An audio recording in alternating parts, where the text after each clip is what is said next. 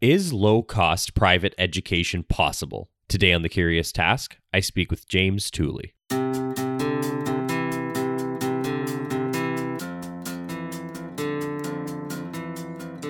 Welcome to The Curious Task from the Institute for Liberal Studies, where we explore economics, politics, philosophy, and other ideas from a classical liberal perspective. I'm Alex Aragona, your host, and today I'm speaking with James Tooley. James is a professor of education policy at Newcastle University, where he is also the director of the E.G. West Center, which is dedicated to choice, competition, and entrepreneurship in education. Fun fact, the man the center was named after, E.G. West, was a public choice economist and economic historian at Carleton University right here in Ottawa, Canada. He was interested in the relationship between the state and the education sector. James has done extensive work in demonstrating the benefits of private education for low-income families. Much of that work has focused on identifying ways to make private education more accessible and to facilitate its growth in the developing world, especially among the poor. James, welcome to The Curious Task. It's great to be here. Thank you. Thanks for being on with us. So James, our question today, the main thrust of our episode is low-cost private education possible? To answer this question for yourself, you've traveled to many places in the world and have written a lot on this topic, of course. So I think this is a great chance for us to walk people through your findings and thoughts on this. And primarily, I wanted to focus on your experiences in developing and non-Western countries. So let's start with this. At the beginning of The Beautiful Tree, you talk about our perceptions in the developed world, about help being urgently needed to help desperate people in developing countries that can't help themselves, especially when it comes to education. And many think that just rich people benefit from private education in developing nations and benefits primarily the privilege. But as you show us in your book, quote, something quite remarkable is happening in developing countries today that turns the accepted wisdom on its head. I first discovered this for myself in January 2000. Would you mind taking us through a bit of a retelling of your discovery of India? I'll get into more specific questions later, but I really enjoyed that story at the beginning of your book, and I think the listeners would really like to hear about your trip and your wandering and what you found. Okay, so it was in January 2000, so it was 21 years ago next week, in fact. It's Republic Day in India, or that's in 10 days' time, Republic Day. And so I was in India. I was an expert on private education, and private people used to think private education is about the elite, the rich. And I'd become an expert on private education. I was there in Hyderabad in South Central India doing some consultancy work, evaluating high-cost private education.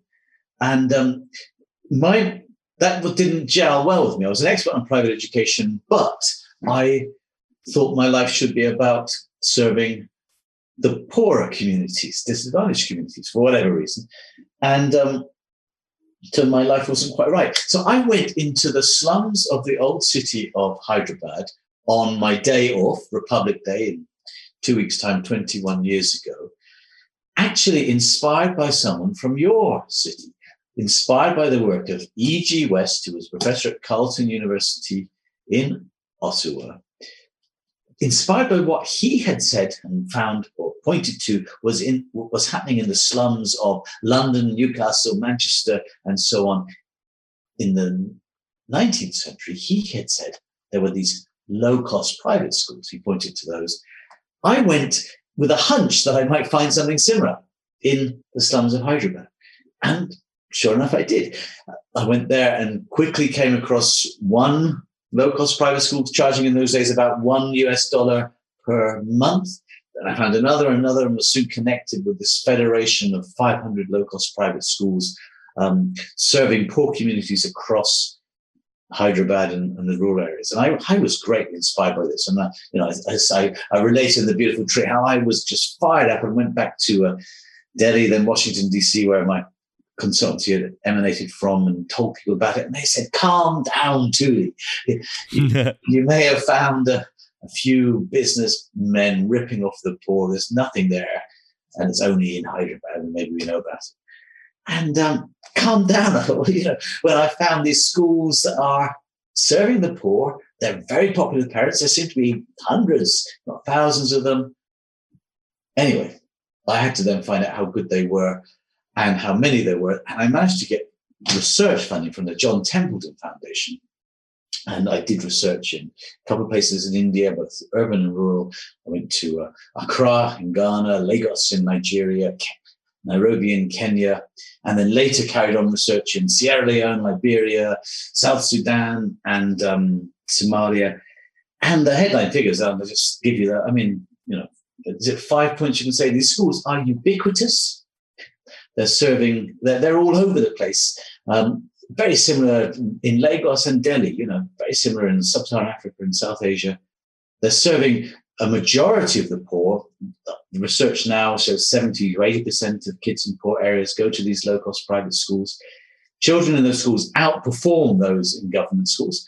The majority of research shows that. Occasionally a research project will say that they're no better than the government schools, but they're a third of the price. They're the preferred choice of parents. Parents actively point to the advantages in these low-cost private schools. And they're affordable. They're affordable to parents on the poverty line. My research has shown those things. And for the last 21 years, I've been championing these private schools and talking to anyone like yourself who will care to listen about this amazing phenomenon. Yes, it is quite amazing. As I said, your book has so many details in it, and it was such an amazing thing to read. And I definitely encourage all our listeners to check it out and purchase it and read it. And I'd like to add another thing to what you just said there too, which is that you said in your book, quote, "It appeared that these private schools, while operating as businesses, also provided philanthropy to their communities." That is to say that the business people that you talked to wanted to be viewed as social workers and people that were actually being helpful to their community and helpful members of the community. And that's certainly in contrast to some of the experts that you talked to who always talked about these people trying to rip people off and target the poor. But especially in your trip to India, at least, and I'm sure the point generalizes, you said that a lot of the people running these private schools in the poor areas and the slums, they of course didn't want to be viewed like that. They thought that they were actually not only business people, but providing a community service. They were in fact members of the community. Yes, it's a very important point. And I wouldn't want listeners to hear it and think and overemphasize it. I mean, these schools typically are businesses. They're run as businesses. Right. They have to make, a small surplus in order to keep people going, but they're not. I suppose they're not business people ripping off the poor. Absolutely not. They're people who have created small businesses, typically, who are serving poor communities, who are giving the parents what they want and the children require. Sometimes they do have scholarships in the way that I described, and I discovered more about those after running some schools like this myself. I've run some schools, and quite often the scholarships they emerge sort of organically or informally, if you like. There's some kid at your school, and then his father dies or leaves. You don't throw him out of the school. You keep the kid there, and sort of effect a scholarship arises organically, and that sort of problem happens a lot. A family suddenly can't afford what they were providing for their daughter before, so you keep her there and you don't throw her out. So that's the more common thing, I think, than perhaps physically saying we've got scholarships now, we're going to give 5 free places. Although another thing that would happen, of course, is you get buy one get one free. That would be a very typical way. So if you've got a large family, maybe 3 children, you pay for 2 and you get one free or 2 free or whatever. But I think the main point is there's nothing wrong with being businesses. So that's why I'm being a bit defensive in my answer. There's nothing wrong with being a business. There's nothing wrong with being for profit. But absolutely, it's not exploiting the poor. It's giving people what they want. And as you say, most of the entrepreneurs that I catalogue there in the beautiful tree, they're from these poor communities themselves. They're perhaps slightly more educated than others in the community, and the community often has asked them to open a school. They've seen the need, they've gone out there, and they're seen and respected as you said, community leaders in those communities.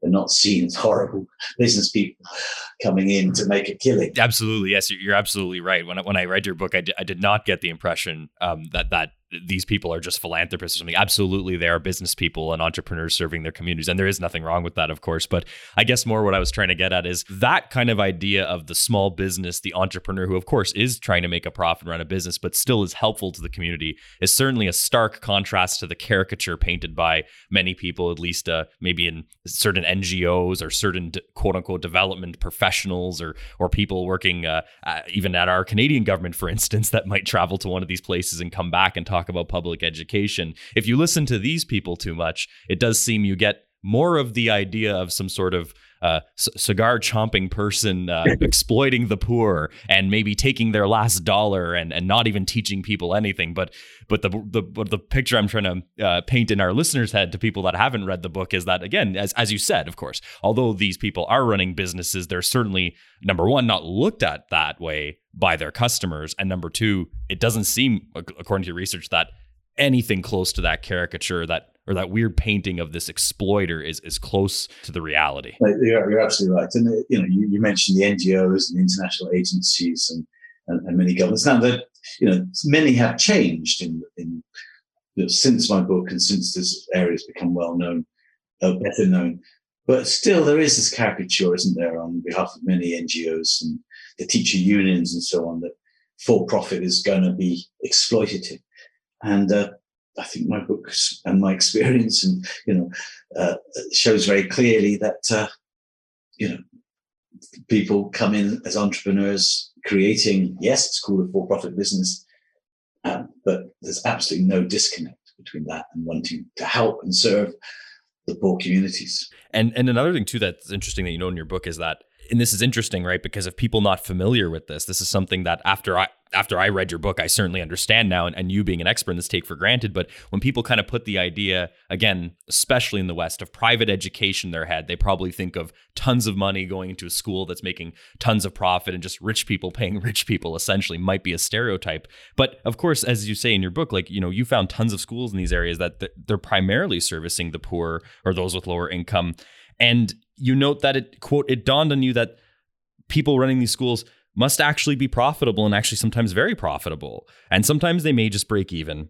But one thing that's interesting is that you noted that the reason why that you may have seen these private schools flourish in your discovery in India is because of one simple point, that it's easier to attract investment as a business sometimes than as a philanthropist, or maybe not even investment, but interest from an entrepreneur, obviously. I think it's later on in the book when I'm talking about how this is a new frontier for investors. And this is, I was quite excited by that.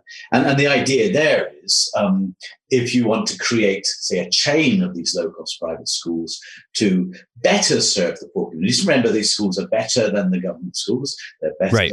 They're already serving them, but no one denies that they can't be improved further. So if you want to invest in teacher training, curriculum developments, if you're one school on its own, you can only afford a little amount. If you're a chain or a group of 10 schools or 20 schools or 100 schools, then you can afford much more in terms of a more ambitious teacher training program, curriculum development, technology, and so on. So the idea was, can we create chains of these schools to better serve these communities? And I experimented after that book was published with a few chains, a couple in India, a couple in West Africa, and one in Honduras, Central America. And the idea was, if you're a chain, a for-profit chain, then you can attract investors into that in a way that if you're a charity or an NGO, you've got to get a gift, haven't you? You've got to get a donation. Right. Whereas if you're a chain, then you can get someone who wants to put capital in with the prospect of eventually, depending how patient the capital is, but eventually getting a return on that investment, or at least getting the investment back. So that is that's the fundamental difference. Now, it's actually, it's slightly more difficult than that, slightly more complicated. After the book was written several years ago, and the experience has been mixed in attracting investors to these chains. One of the problems, of course, is if an American or Canadian investor comes in and puts $500,000 in to a company in West Africa, the the company can grow and flourish, do everything that you'd want if you're an investor. Unfortunately, the currency can collapse. So your $500,000 that you put in, or your $1 million or whatever you put in, can still be doing everything. The company can be doing everything wonderfully and growing and whatever, but then the currency collapses. So they can't give you the return that you anticipated. And that's something that does put investors off coming into this area. Now, obviously, that's not true for investors from the country itself, and it's not true for some very patient investors. Or of course, you can hedge for currencies depreciation as well. But that's a technical issue. In general, creating chains, you can attract investment, and therefore you can better serve the communities you're working with. And also, I assume from a business perspective, when you're going the either self-investment route or trying to attract external investors, you're following a business plan. You're trying to go like that. Whereas if you're going the state route or the public education route, you're either trying to somehow score some government funding, or you're going through a set of regulations, or it's like an entirely different pathway, I would suppose, the business route from the public route. And in some countries, in your book too, you noted that the way they regulated the whole education sector, I mean, it was tightly controlled by what the state and the ministers wanted to do in terms of funding and opening up a big brick and mortar school. So the business route must be more attractive to people that are actually trying to do some quick innovation and make an investment and make some change, rather than the state investment route. But you've mentioned regulations of states, and this is something that perhaps is the disappointing side of the book. And I think there's one chapter in the book, isn't there, called "An Inspector Calls," where I catalogue the often extensive, debilitating regulations that are there on these low-cost private schools. Typically, they're focused on inputs to schools. So, they're obsessed. The school has got to have a certain size playground. Well, you try finding that bit of land in one of the slums in West Africa.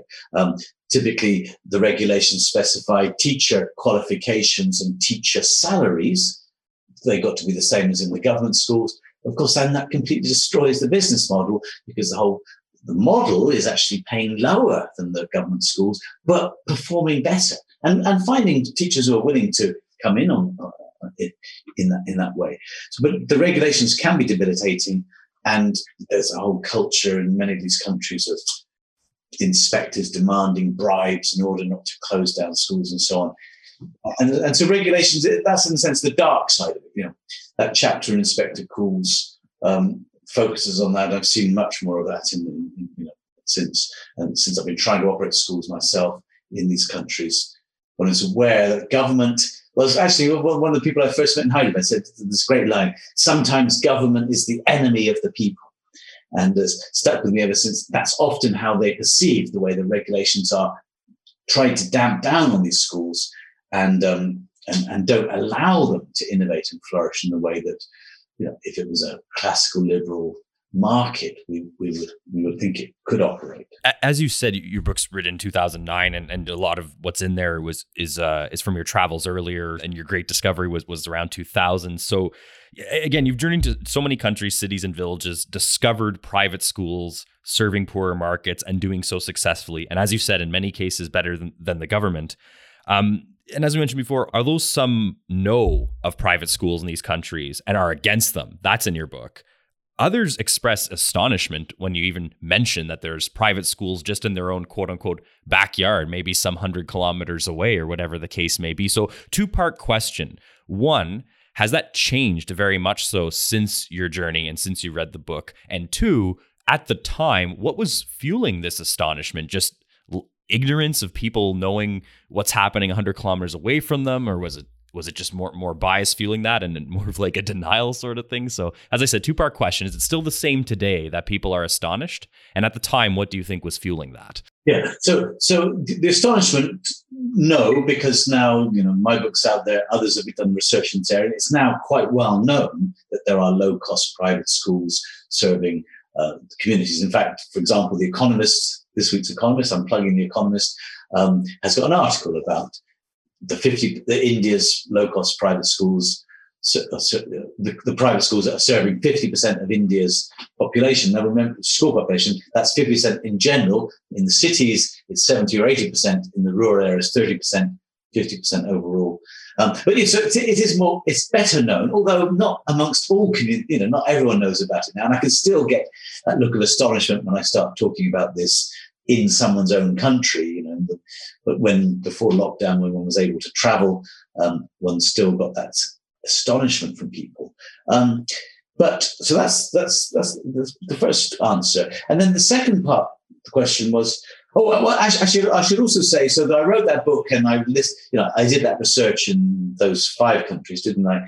And then I would give talks about it, and then I would say, what about your country? And they say, no, in our country, private education is for the rich, for the elite. Right. So this is while I was preparing to do the research in Liberia, Sierra Leone, and South Sudan, I would, have done the research.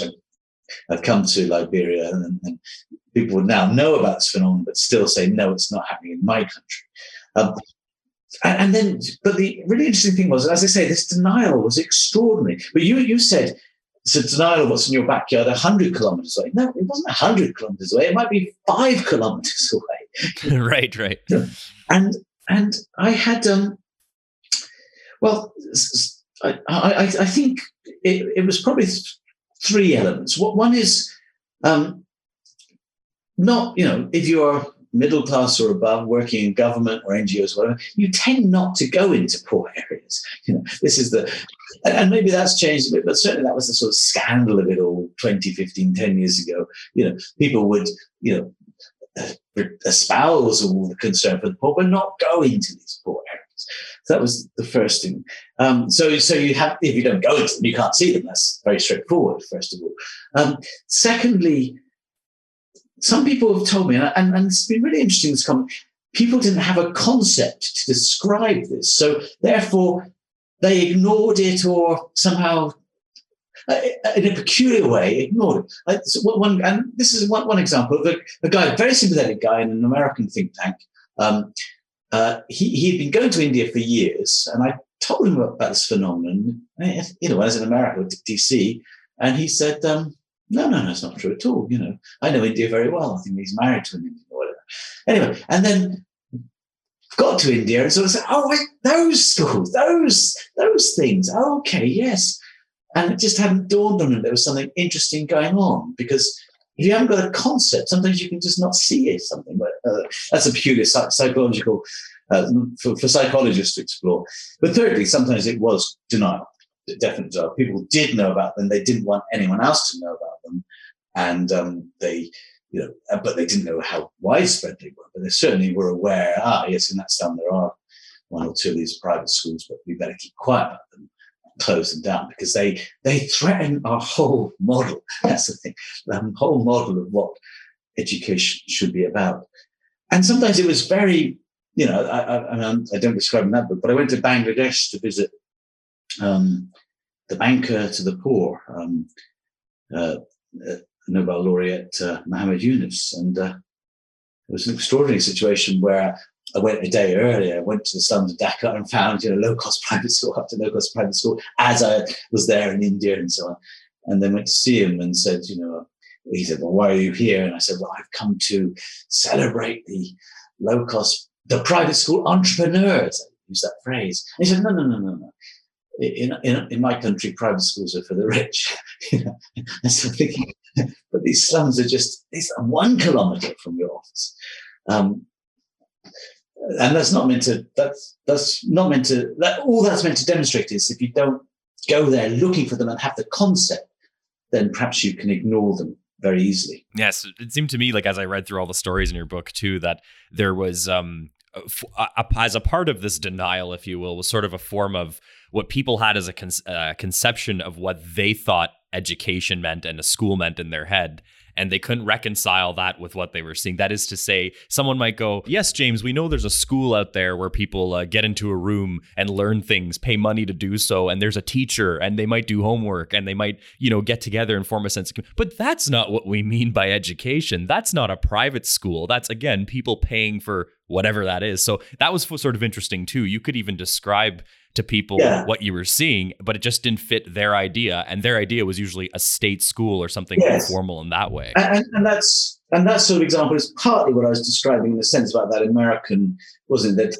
That, but he was sympathetic to it and still he wasn't able to see it. And actually, and that's also when I was doing the research. So, when I was first doing this research, I would always go out with my teams, I have large teams combing poor areas, because these schools are not registered typically, or most of them are not registered. So you can't just go to government and get a list of them. You have to go and make that list yourself. And typically I'd send my teams into areas and they'd come back and say, no, there are none of the schools that you want there. And I'd say, but that's really strange. So I've just been part of where you were going as a check, and I found one just there. And it's exactly what you said. Oh, that, yeah. I thought you meant a proper school. And then you have to send them back, and then they can find this sort of, it's these little places. Yeah, they could be very small, but maybe only 50 kids. Some of them much bigger. Some of them are much more like formal schools, but not all are. Yeah. And I actually think that's a good place to take our break. So I'm going to do that right now. So everyone, you're listening to The Curious Task. I'm speaking with James Tooley today.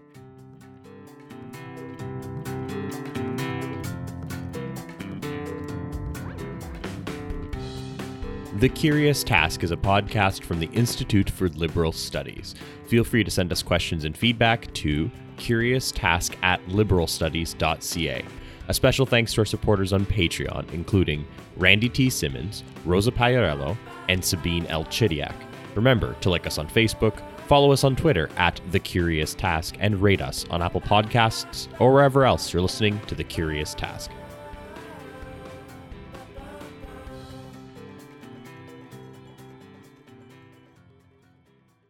Welcome back, everyone. You're listening to The Curious Task. I'm speaking with James Tooley today. So James, I think the first part of our conversation provided a great overview of what we're talking about when we talk about low-cost private education, especially in the developing world. We talked about some of your travels, your book, The Beautiful Tree from 2009. That was based, of course, on your travels and your research before that.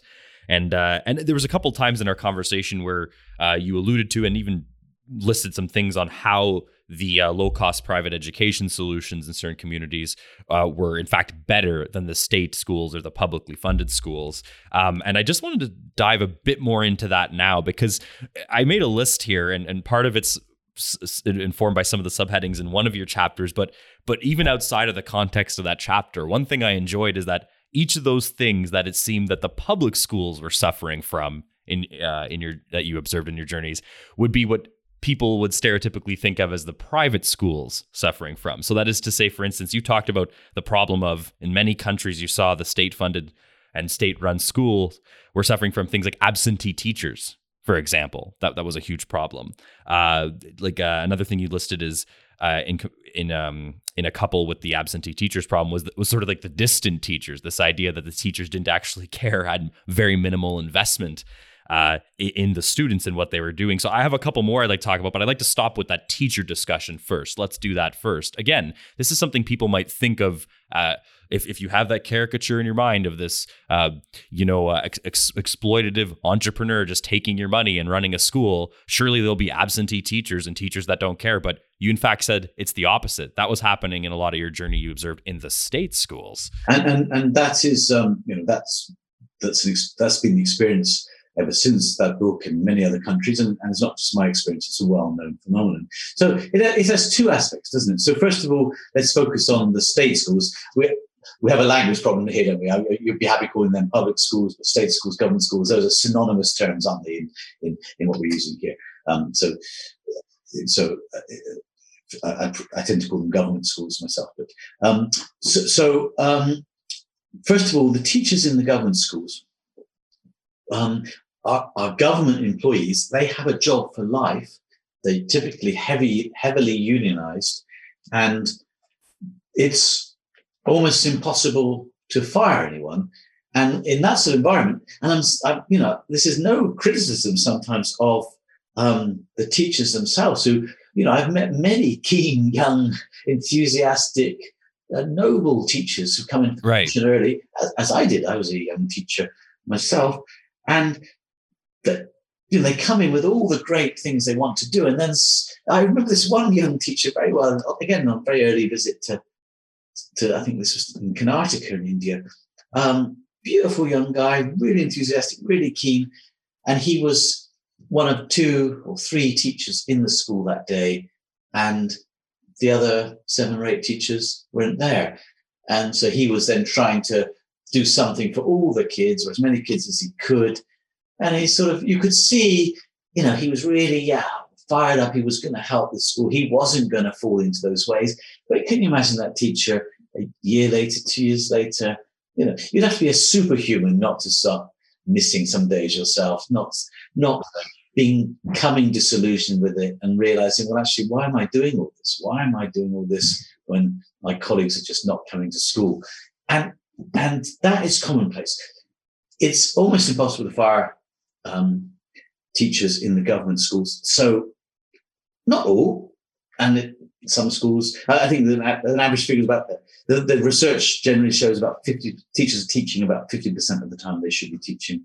The rest of the time, getting the kids to do chores for them, getting the kids to do their own work, but or just ignoring the kids, sending the kids home. I remember one senior official said to me, it's impossible to fire teachers. Only God can do that, he said to me. And then he said, no, not even God. And that was the situation. So that's one, and that obviously leads to the low performance, isn't it? And then go to private schools. Now, this can be seen as a negative. This goes back to our discussion in the first half about entrepreneurs and the profit motive and the rest of it. But if you don't turn up in a private school, what's going to happen to you? Well, the entrepreneur, the head teacher, the manager is likely to be sympathetic if it's a first offence, as it were. Your mum was ill, your child was ill, whatever. You were ill, and there's often a good excuse, or there's an accident on the road, whatever. There's often good excuses, and so it's likely to be sympathetic. But if you do it 2, 3, 4 times a week, you're going to get fired. Right. And that's, to some of our colleagues, will seem negative, but it's what keeps the teachers on their toes. It's that magic word, isn't it? Accountability, that the proprietor is accountable to the parents, so he or she makes sure that the teachers are performing well. And the teachers themselves know that if they don't perform well, they'll be out of a job. They want a job, and therefore they do perform well. So it's a virtuous cycle, but it does lead to the occasional person who's not committed losing their job. I'd much rather have the occasional teacher losing their job and the children being taught well than teachers is safe in their jobs and not performing well at all. Right. And again, I still think that a lot of us in Western countries, we may have this, even if we're talking about private education, and even if someone's listening to our conversation here today, they might still have this perception in their head of the big private school or not. But one thing that I thought was really cool in the book, related back to this point of accountability, you said, is that when we're talking about often smaller entrepreneurial deals and smaller businesses, effectively, when it comes to the low-cost private education system, one thing that also relates to that accountability point is if the parents are unhappy with the teacher at a certain school, they have just the element of choice. Not in all places, but in some cases, they have the element of choice to simply enroll their child in another school. If this is a product or a purchase or a service that they're essentially purchasing, they treat it as such. They have to be satisfied with what they're purchasing, or either they'll talk to the headmaster and get upset,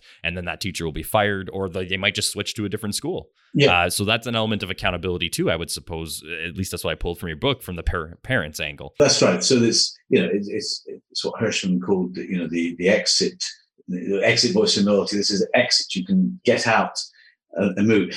And of course, there are some transaction costs of changing schools. There are some sunk costs like uniform and things like that. So it's not quite as straightforward as that, but it is as straightforward in terms of choice that in urban communities, typically on any, go down any alleyway, you'll see 3, 4, 5 of these private schools. Any street. They're not rare. This is very important to get through to listeners. We're talking about in poor areas of Africa and South Asia, sub-Saharan Africa and South Asia, 70-80% of kids are in these schools. In India alone, I estimate 450,000 low-cost private schools in India alone. This is a massive thing. So, and even in rural areas, you go to villages, you still might find 2 low-cost private schools. So there's still some competition. I'm not saying always, but there often is. So that's about absentee teachers. Then the other thing you mentioned was distant teachers, and I think this is a very important point. That if I'm a government teacher, I go through the government training. I feel good about myself. I've got this government job. I'm quite, I've satisfied, lots of criteria, and then I get posted to a school. Typically, you're posted somewhere. I get posted to that school across the other side of the city or outside of the city, serving the poor communities. And to be honest, I don't like the poor communities. This is a teacher might think that, and I don't want to go there. So first of all, you might arrive late. You can always use you can always use an excuse. The traffic's bad. The traffic's always bad in these cities. Right. It's always a very good excuse in Lagos or wherever. This traffic is always bad. And secondly, then you might not. Might not feel close to those kids in the school. You might despise them. They might seem dirty, and they might all the rest of it. I mean, one example of that for me was in Gujarat in northwest India, in a fishing village. Went there and asked the kids about their experience in the government school in the village. And one fisherman father said to me, he was so dissatisfied with how little his daughter was learning in the school. Basically just a handful of letters, and so dissatisfied that he went there. This fisherman father went to the school to complain about how little, and about the teachers always arriving late, leaving early, not doing anything, and so on. He went to complain, and so this is now see it from the teacher perspective. These teachers are, they feel themselves quite high social standing. The dirty, smelly, low-caste fisherman comes to the school to complain about their behaviour. They called the police and had him arrested. And off he was taken. And that's the sort of lack of distant teachers, distant from their children, distant from the parents. There's not really caring. And again, we contrast that. And I'm not saying it's always true, but that's a common theme. And they contrast that. In the private schools, the teachers are normally from the low-income communities themselves. They will have experienced everything the kids are experiencing. There'll be nothing unusual or strange about their experience. And they will, therefore, 100% relate. Now, that doesn't mean to say they relate in a way and they just excuse bad behavior or not doing work. No, but they say, Look, you've just got to find that quiet space to do the work, or you've just got to stay after school and do that work. You can't, so they're in touch with the difficulties of growing up in those communities, and therefore relate much better to the kids and, of course, to the parents. And in the same vein, one of the arguments that was often put forward, not in the exact words I'm going to say, but it was the general thrust of it by a lot of people you talked to that you described in your journeys in your book, was that one of the main arguments for state or government-run education was essentially, as you said, people often look down at these low-cost private education schools, and specifically about the conditions that were in them. And of course, I'm not going to sit here and say that what's in your book is basically saying that every low-cost private education school environment was the highest end thing you could find relative to that culture. But the fact is that what was clear from your book is that if one of the stronger arguments for government education and government-run schools in some countries was this discussion about conditions in the schools being better, sometimes they may have been slightly better, but other times you even found that they were worse or just comparable. There wasn't as strong of an argument for the better quote-unquote conditions of the government schools in some of these countries as compared to the private ones, it seems. Yeah, and that research was quite specific, though. It was saying, was there drinking water provided? Was there separate toilets for boys and girls? Well, were there toilets first of all, and then were there separate toilets for boys and girls and separate toilets for staff? So particular criteria. And if I recall the research correctly, often in case the low-cost private schools were better than the government schools on those aspects. But seeing the schools themselves, I mean, almost uniformly, you'd think that government school, typically they do look much better than the private schools. They'd be a proper building in a way that perhaps a private school might be a shack.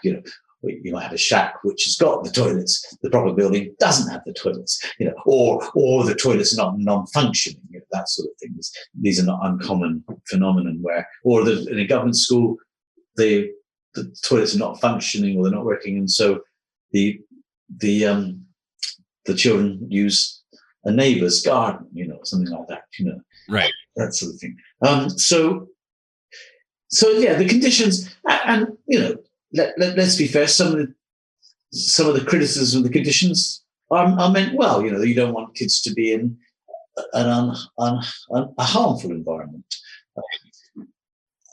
but it's often used as a way of clamping down on these schools, rather than saying, okay, well, you're clearly providing a better education. You're clearly, parents want to go to your school more than to the others. So if your building needs improvement, well, why don't we help you improve your building? And there are people coming in, philanthropists and entrepreneurs creating loan funds for low-cost private schools. As a result of my book, I explore these possibilities in the last chapter, and people have come in and created loan companies, both philanthropic and for-profit, where a school entrepreneur can borrow some of the money and can improve the buildings as well as add an extra classroom. I suppose my thinking since then, or my experience since then, and maybe the poor communities I'm working in have become more sophisticated, but buildings do matter, perhaps more now than I had realized then or than they did then.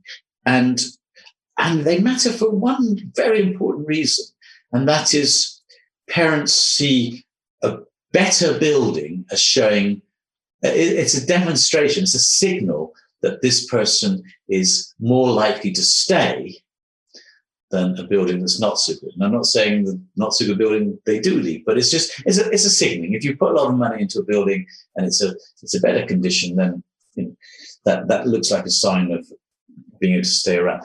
But as I say, poor communities are more aspirational now, and buildings may matter more than perhaps I thought earlier. To tie back to something you were saying before, some of these people might not have been making the criticisms purely from an honest point of view. That is to say, as you said, their next step in their head might not to be, well, maybe we can help these communities improve what they viewed as the poor conditions of the school. Often this was just sort of another way to bang their fist on the table and see, aha, look how terrible this school is here, without even gauging if the education happening in it was what was quality or not. Without engaging in what the quality of the education was, and also without comparing where the children live. I mentioned that a few times in the book. Right. This school looks bad, but you should see where the children live. The school is actually a huge advantage on where they live. And not just bang their fist, but seek to close down these schools. And it's very interesting. So I did mention E.G. West at the beginning of the first half, and he is from your city. I mean, he was actually from England originally, of course, but then he went to Carleton University later on for most of his later career. And he talks about the Newcastle Commission report. And it's a really amazing report from the 1860s in England and Wales. And he describes what I now call the low-cost private schools of Victorian England, of the poor areas there. And he talks about the inspectors coming in and saying, your building is not good enough. Your building is not good enough. Your teachers are not well enough trained. Your teachers are not paid enough. All the criticisms that we hear now about the low-cost private schools there were echoed back in the Newcastle Commission report that E.G. West from your city was talking about all those years ago. I find that really fascinating, that comparison, that, nothing much has changed there. We still criticize entrepreneurs for not reaching the standards that, well, if the government schools reach them, or maybe they don't even reach them, but the standards are not needed necessarily to do what the schools are doing, which is to provide a better education. It's a really important point. Right. And just to pick up on something you also mentioned in there, that although many of us in the West, for instance, as an example, might fall into the trap of criticizing another country or another culture based on the standards we see here and that we think are acceptable, whether it comes to like a relative wealth point of view or the way they should be doing things. As you were saying before, and you did mention it before, I just want to get into it a little further, that also kind of happens within countries too, as you said, right? If someone from the inner city of a certain country is relatively privileged, perhaps they're the cousin or of the government minister or something, or they work with the government, as you said, when they travel out into a more rural area or just outside the city, or see an area with more poverty, or just doing education differently, again, what they're ultimately doing is projecting the way they think it should be run. They're not really looking to see if the education there is quality. They're saying, well, as you said, look at the building, look at this, etc. They might think in their head, well, this isn't somewhere I'd send my child to school, but they're not putting themselves in the shoes of the parents that are sending their children to that school. That's a really, really important point, isn't it? Yeah, exactly. Many people rightly would say that, I couldn't send my child to this school because the facility is not great, or whatever. I can afford better. But you're exactly right.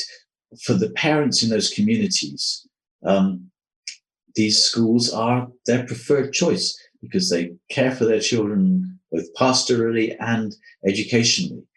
And actually, it's also worth mentioning, because I keep using that phrase, low-cost private schools. It's the phrase that the banner we're talking under today. But in a way, I wish I didn't have to use that phrase, because, of course, if you're a poor parent in a poor community, what's low cost to you and me is actually not low cost. Now, it's important to say it's affordable, but nonetheless, it is. It's not necessarily. It's not. When I say it's $1, $5, $10 a month, that's not a low amount. It's not nothing. It's something you're considering carefully when you pay. You can afford it, but nonetheless, you consider it carefully, and you don't just throw that money away glibly, as you and I might throw away $1, $5, or at least not be so concerned about the minutiae of how we spend that. Absolutely. Well, I guess nevertheless, that does make the case, though, right? There's sort of two ways of thinking about people in developing countries, or those who might be living under poverty, and what kind of decisions they're making. The one way we could think about it is look at them and say, what a silly choice based on my preferences. Another way we can look at it is say, well, if they are making that choice, and assuming they aren't medically insane, there's got to be some sort of economic rationality happening in what they're doing. They're not just throwing their money, as you said, they're not just throwing their money out the door. No, and that's a very important reminder of, again, one in the book I took about that Nigerian government official who said, poor parents are just ignoramuses. Yes, I remember that in the book. Yes, that's what he said. Well, a terrible phrase to use. And this is commonplace, this idea that, okay, these poor parents are being hoodwinked, as that first, the first comments that I heard when I first discovered this schools 21 years ago. Poor parents are being hoodwinked. And, the argument may have got more sophisticated now. Oh, they like the fact that children in nice uniform, they are well behaved, the teachers might turn up, but still these schools are useless, and the parents are being hoodwinked, they're being fooled, the poor parents are ignoramuses. But you and I are not taken in by that. Your comment was exactly right. If you're poor, your money is precious, you can afford it, but if your money is precious, you're not just going to fritter it away. You're going to think very carefully. You're going to talk to other parents, your family, you're going to talk to your neighbors, and you're going to choose a school that caters well for your child, and you're going to keep an eye on that school and make sure that your child's homework is marked, is checked, as I think you said in North America. Keep an eye on the behavior and so on. I mean, I started running these schools, some schools for a while, creating embryonic chains and so on. And I used to have parents' meetings. And, forgive me for this, but, I'm coming in from outside and creating a school in a poor community. You sort of, maybe parents would have been grateful. You had that sort of feeling, and I'm going to go to this parent meeting and come away feeling quite good about myself. But also a bit of it. Why did the teacher not turn up on Wednesday morning? Why have you not paved this area of the courtyard? When are you going to repair that bit of the roof or whatever? Parents are onto you. Parents are aware of what's going on. And that's good. I'm not complaining about that, by the way. Oh, absolutely. Yeah. It was a surprise, first of all. I think just on your point there's a lot to be said from when, again, we're not saying it's all perfect, but one of the main elements of the discussion about the private education in this way is that, especially in these communities, that the power is shifting into their hands, as I was saying before, as consumers and purchasers of a service, not as attendees of a government project. And actually, it's also perhaps worthwhile stressing another point, because some of your listeners might be thinking, okay, Tooley was saying that schools are affordable, but obviously if parents didn't have to pay for the schools, then they'd have more surplus cash for other things. It's very important in the discussion to say, to realize that sending a child to a government school is not free. Okay, that's a very important point, because often the contrast is between low-cost private schools, which people accept the fees are not outrageous, but nonetheless still have to pay fees, and sending to the government school where it's free. No, for several reasons. First of all, in many of these countries, the government schools themselves, either the school or the teachers, charge some sort of informal fees for the kids or parents. There might be a building levy or a development levy or a sports levy or something like that, which are in effect compulsory, and they are some part of the fees. But nonetheless, they will be lower than the fee that's there in the private school. But then there are lots of additional costs to sending a child to school. You have to buy shoes, uniform. Typically in these countries, it's always uniform. You need books, you need transport, you need food, and all these sort of things, lunch. And if you add up, we've done research on this, and if you add up the other costs, typically they are the same on average in the government schools and the low-cost private schools. Low-cost private schools might have a slightly more expensive books or demands for more books, but the government schools will typically be further away, so you have to pay more on transport. So they balance out. So the other costs are the same. The fees are clearly higher in the private schools than the government schools. But when you put them all together, we've got to figure something like this typically, that the cost to a parent of sending a child to a government school typically was around 75% of the cost of sending a child to the private school. But conversely, the cost of sending a child to a private school is 1.3 times the cost of sending to a government school. Yes, more expensive, but not in a different league. If you see what I'm saying, yes, absolutely. Yeah. So that's useful to remember. So we're not comparing a free government system with even an inexpensive private system. We're comparing somewhere where parents also have to pay for the government system too. Absolutely. And that point alone is powerful enough, but that's even just talking about, as you said, like the hard cost, the price, if you will. On top of that, when we throw the other element of the conversation in, which is the quality of the education and the very real cost to the children of having an absentee teacher, these things stack up. Yeah. And you're absolutely right to remind me of that, because, so as I said, I've talked about the costs, but then also, if you compare the number of hours children are in school, and hours are not necessarily a perfect indicator of what goes on, but they'd be pretty good for this. Typically in the government schools, you might only be 4 hours in the school. In the private schools, you might be 6 hours. And so if you bring that in, the cost per hour then becomes probably more expensive in the government school. And our time's winding down a little bit here, but before we head to the formal wrap up, I just wanted to ask you, even if many are presented the information that you and I have talked about here, and they listen to this conversation, I still picture some people in their mind, not outrightly, but maybe still reactively, because we're so used to different things here, especially in this country, Canada, in your country, England, and then, of course, in the United States too, where a lot of our listeners are. They still might have a hard time getting over this mentality shift on what education means and how the small business entrepreneurs go about their business in some of the countries you visited.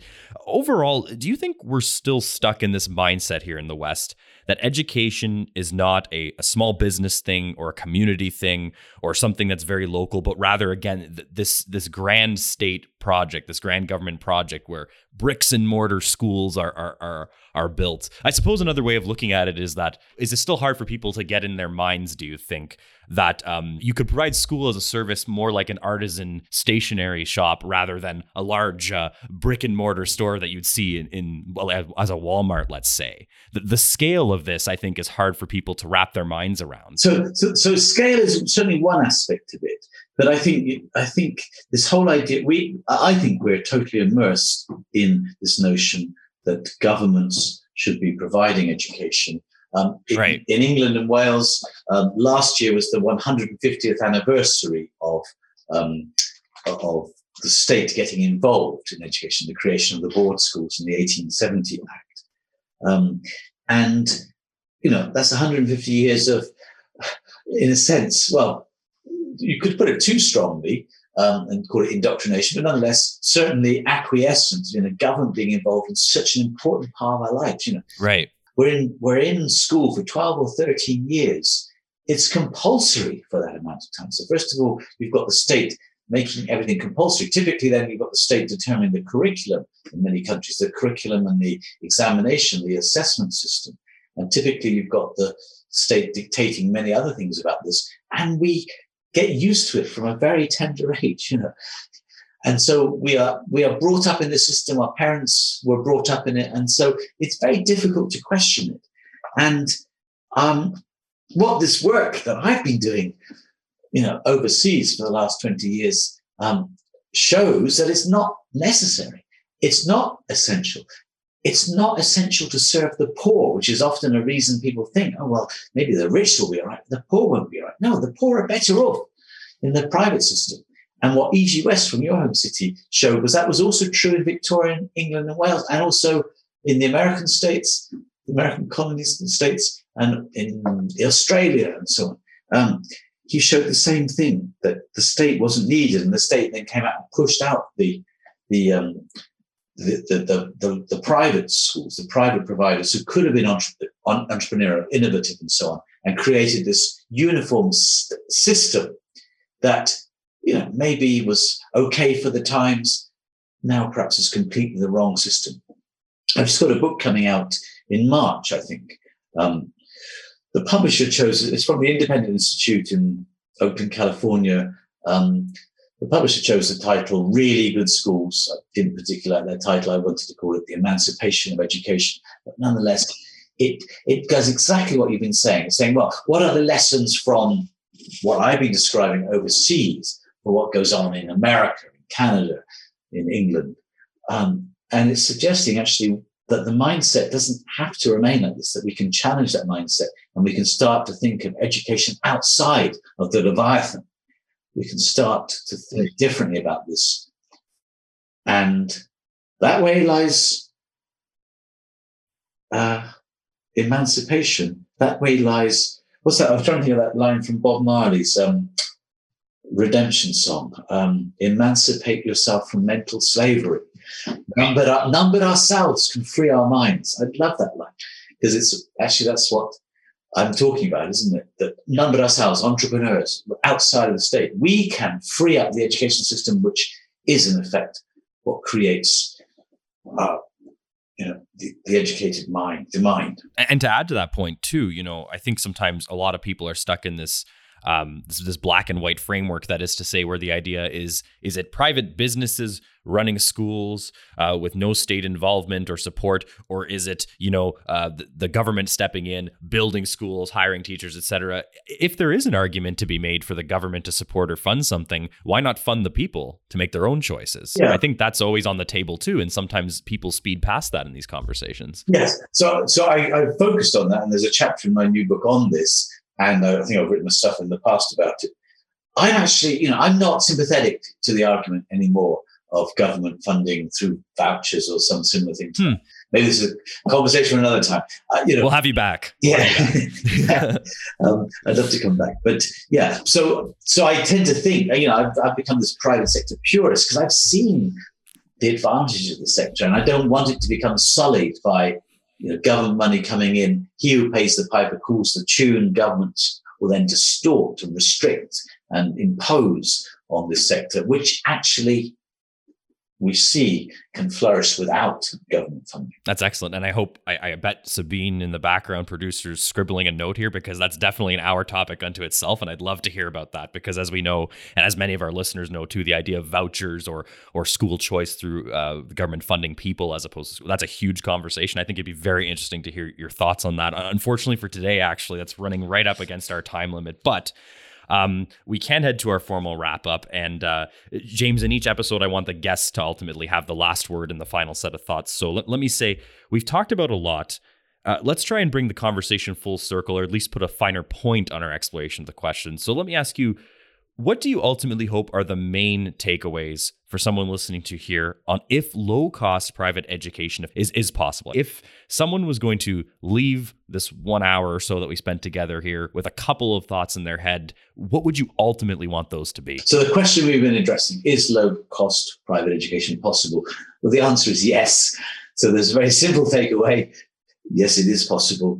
But not only is it possible, but it's able to better serve the poor and disadvantaged communities than government education. Remember those things I listed at the beginning. It's ubiquitous. It serves the majority of the poor.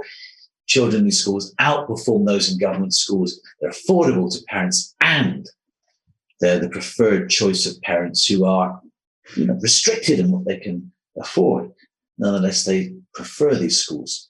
So here, I think it's just an extraordinary revolution that's taken place. I catalogue it in the book a few years back, but I've carry on cataloguing. This new book coming out in March also has some new up-to-date data. It's a very exciting area. Don't let anyone ever convince you that we need the state in education, because without the state, there will be no provision, and there'll be no provision, especially for the disadvantaged. What my work shows is that's absolutely not true. Low-cost private education is possible, and it's actually advantageous to poor communities. Excellent. I think that's a great place to leave it. So, James Tooley, thank you very much for joining me on The Curious Task today. Thank you so much for inviting me. Really enjoyed meeting you.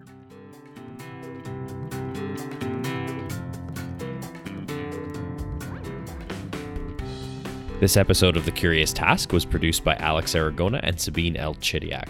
Our executive producer is Matt Buffton. The music you heard on today's episode was created by Lindy Voppenfjord. You should check out his other stuff online. The Curious Task exists today because of donations of time and money from those creating it and listeners like yourself.